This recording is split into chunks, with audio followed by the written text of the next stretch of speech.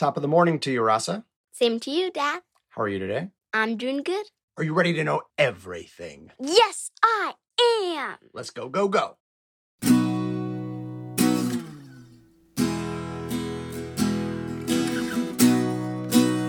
Today, I want to teach you maybe the single biggest obstacle to being happy and successful and how to avoid it.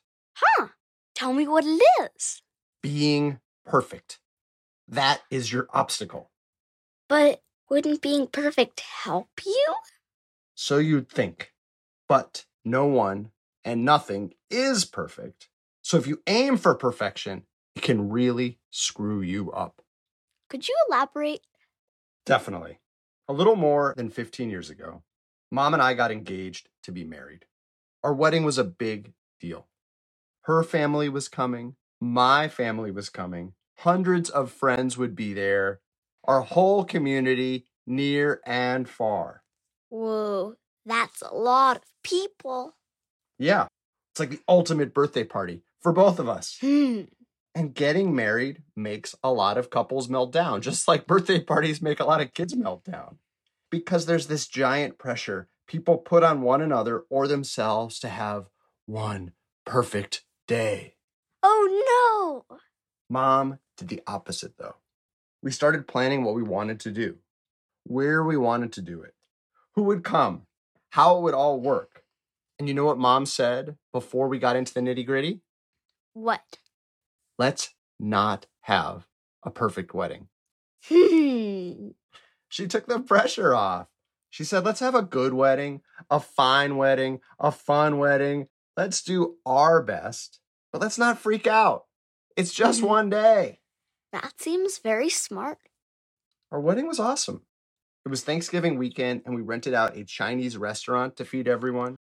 We had friends and family put on a talent show the night before. We had a boys versus girls kickball game the next morning, and we got married in a movie theater. Awesome. Yeah, it was better than perfect because it was real. There's even this saying I've encountered since. The perfect is the enemy of the good. What that means is trying to be perfect gets in the way of how good you can be if you just be yourself and do your best, whatever that is. Wow. And that applies to weddings or political agreements or work assignments or almost anything. Your best has to be good enough. Otherwise, you're setting yourself up for heartbreak, disappointment, or worse. So, to be happy and successful, you just be yourself, your best self, not your perfect self. Right. That's good and all, but I still have a question. What? Who won the kickball game?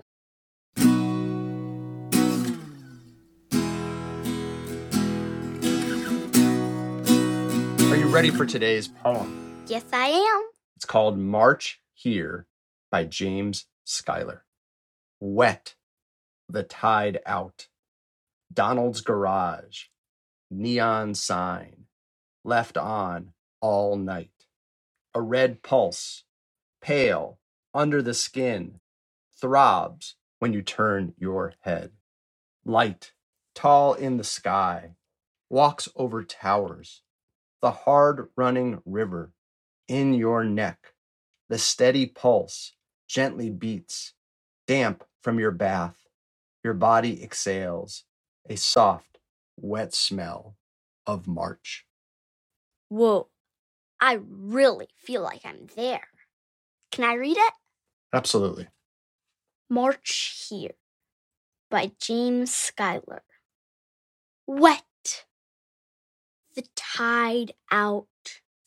Donald's garage neon sign, left on all night. A red pulse, pale, under the skin, throbs when you turn your head.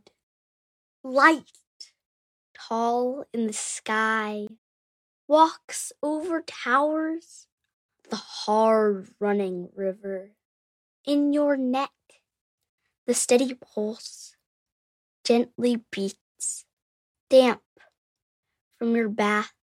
Your body exhales a soft, wet smell of March. beautifully read. This really interesting mix of external images and sounds, from a neon sign to light on office buildings to a river running by to the pulse of blood under the skin and in the neck and throughout the body, connecting the running of light and nature and city life to blood and breath in the body. Yeah. What do you think of this method of collage poetry, where it doesn't have a lot of verbs saying who's doing what? It just has what's happening, one thing after another. Yeah. I really like that. I also think it's really smart because it says one thing and you think that's the end, like the tied out Donald's garage neon sign. But then in the next part, it says, left on all night. A red pulse, pale under the skin throbs. And then it continues the throb and says, throbs when you turn your head. So it's just always an ongoing thing, even when you think it ended. Yeah, it's like the sign is blinking, but also your heartbeat is blinking. Exactly. Now, it is March when we're reading this poem, but you could do a similar poem for any other time of the year or any other month. And meanwhile, March here, which is the title of the poem, is different than March there. It sounds like he's maybe in New York City or someplace like that. Yeah. There's neon signs. There's also a tide going in and out, so he's by the ocean. There's towers. None of those things are true where we are. We've got blood going through our bodies. We've got rivers. But what would you pick for a collage of March here in Montana? Maybe something similar, but with less neon Donald's garage signs? Elk on the mountain? Yes. Able to dribble basketballs again? Exactly. First bike ride of the season? Soon there'll be ice cream trucks. Chocolate, vanilla, strawberry on my tongue.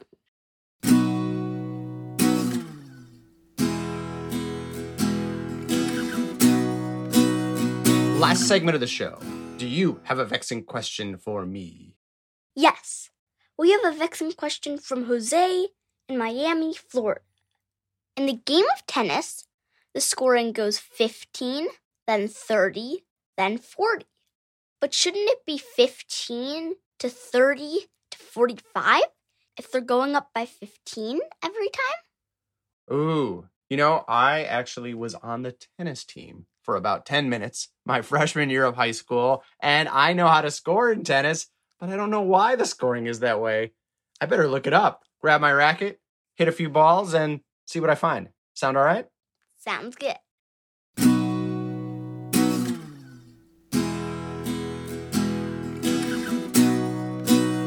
I'm back, and I've got the answer to Jose's vexing question. There are several competing theories as to why 1 point in tennis equals 15, and 2 points equals 30, but 3 points equals 40, not 45.